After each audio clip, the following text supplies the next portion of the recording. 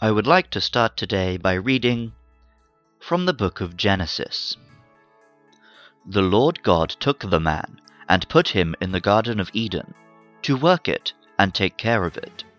And the Lord God commanded the man, "You are free to eat from any tree in the garden, but you must not eat from the tree of knowledge of good and evil, for when you eat from it, you will certainly die." Now the serpent was more crafty than any of the wild animals the Lord God had made. He said to the woman, "Did God really say, 'You must not eat from any tree in the garden'?" The woman said to the serpent, "We may eat fruit from the trees in the garden, but God did say, 'You must not eat fruit from the tree that is in the middle of the garden, and you must not touch it, or you will die.'" "You will certainly not die," the serpent said to the woman, "for God knows that when you eat from it, your eyes will be opened, and you will be like God, knowing good and evil."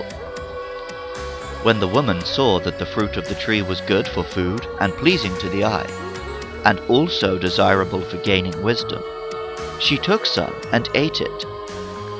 She also gave some to her husband, who was with her, and he ate it. Then the Lord God said to the woman, "What is this you have done?" The woman said, "The serpent deceived me, and I ate it." So the Lord God said to the serpent, "Because you have done this, cursed are you above all livestock and all wild animals. You will crawl on your belly, and you will eat dust all the days of your life. And I will put enmity between you and the woman, and between your offspring and hers. He will crush your head, and you will strike his heel." To Adam he said, "Because you listened to your wife and ate fruit from the tree about which I commanded you, you must not eat from it. Cursed is the ground because of you. Through painful toil will you eat from it all the days of your life. It will produce thorns and thistles for you, and you will eat the plants of the field. By the sweat of your brow you will eat your food until you return to the ground, since from it you were taken. For dust you are, and to dust you will return."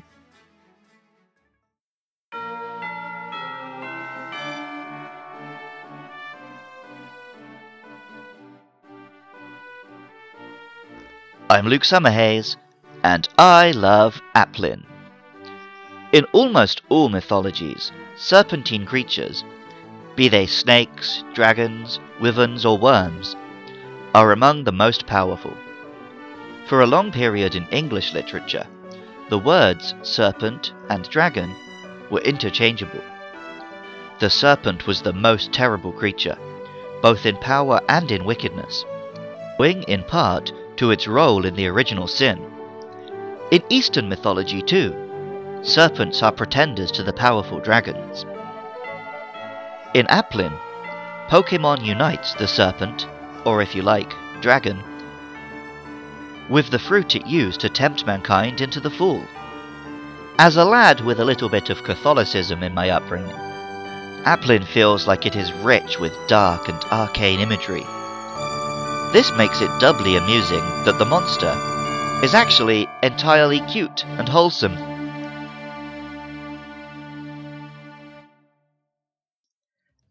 Applin is a tiny little dragon, most of whose body is contained in an apple. 2 eyes resembling leaves protrude from the top, and a tail drags out the back. But otherwise, the appearance is simply that of a shiny, delicious apple. There is a real-life caterpillar, that of the codling moth, which burrows its way into an apple in order to gestate. Pokemon Sword says, of Applin, "It spends its entire life inside an apple." It hides from its natural enemies, bird Pokemon, by pretending it's just an apple and nothing more. In reality, codling moths are pests and a real danger to crops of fruits. But in the Pokemon world, Applin is pretty well liked. A young lad in Hammerlock will tell you that in Galar, it is traditional to give an Applin to someone you love.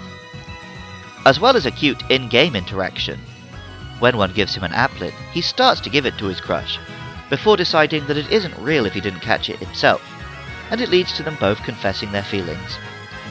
This also led to a real-world story, which blew up on Reddit, in which a Redditor gifted his fiancée a shiny Applin.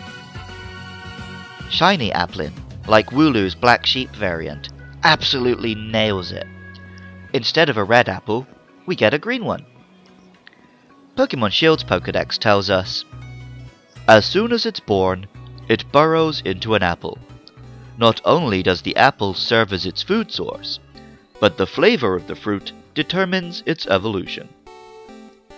Indeed, in Pokemon Sword, one can find a tart apple and use it to evolve Applin into Flapple. The skin of Flapple's apple folds out, forming 2 wings and an arching neck.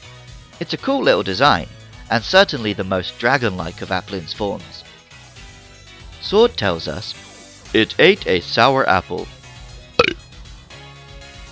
and that induced its evolution. In its cheeks, it stores an acid capable of causing chemical burns.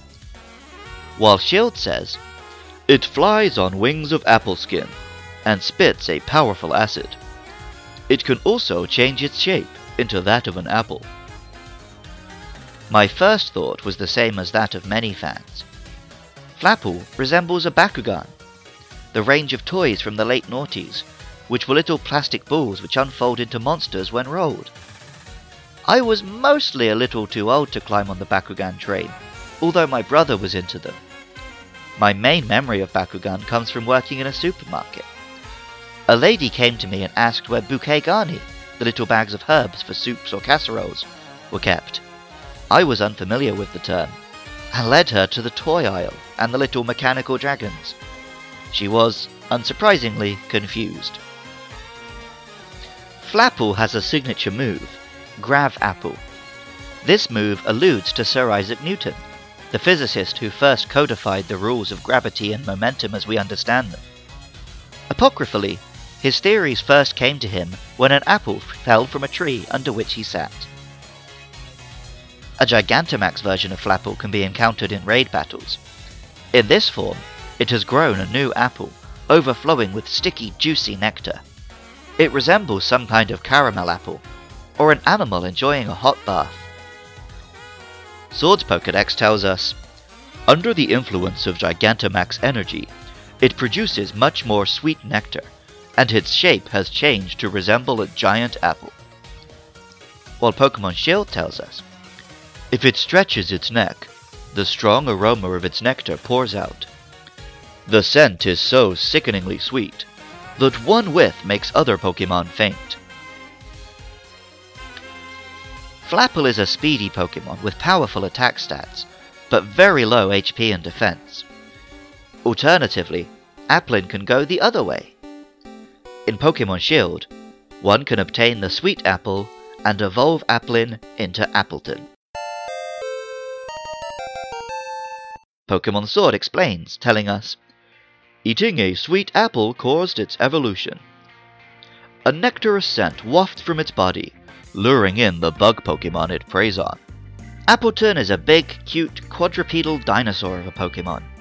It has a lovable, sleepy vibe, with drooping ears and a face covered by an apple skin. On its big, humped back is a crust like an apple pie. Pokemon Shield's Pokedex tells us, its body is covered in sweet nectar, and the skin on its back is especially yummy. Children used to have it as a snack. This is either cute and charming, or incredibly gross, depending on how much one does or doesn't think about it. On the one hand, a cute dragon friend from whom one can receive infinite apple pie crusts. On the other, eating old flakes of back skin. Like Flapple, Appleton has a Gigantamax form. In fact, very much like Flapple. Visually, the two have exactly the same Gigantamax form. Pokemon Sword tells us, it blasts its opponents with massive amounts of sweet, sticky nectar, drowning them under the deluge. While Pokemon Shield says, due to Gigantamax energy, this Pokemon's nectar has thickened. The increased viscosity lets the nectar absorb more damage than before. Unlike the fast, attacking glass cannon that was Flapple, Appleton is a slow, tanky Pokemon. Friend of the show and Patreon supporter Tosuke Takahashi got in touch with this to say. Applin, and in turn, over, Appletun, are quickly becoming some of my favourite Pokemon of Galar. Apart from them being small enough to be portable, the cleverness in their designs makes them staples in my game. I also like that I was able to exchange an Applin with my girlfriend, with our respective game-exclusive apples, to recreate the in-game scene, which gives even more kudos to the developers. Applin is a Pokemon which seems quite silly at first glance, but which draws inspiration from several interesting sources. All 3 Pokemon in this family are cute, they have fun lore, and the 2 evolutions are both viable battling monsters, in different and exciting ways. Music for Luke Loves Pokemon is by Jonathan Cromie. Artwork for the show is by Katie Groves. If you enjoyed this podcast and you want to help me be able to keep hosting them online, please consider supporting the show at patreon.com/LukeLovesPKMN. Alternatively, get in touch about the next 2 upcoming monsters, Silicobra and Cramorant. I'd love to hear from you about those or any monster, so please contact me on Twitter or Facebook at LukeLovesPKMN. I love Applin, and remember, I love you too.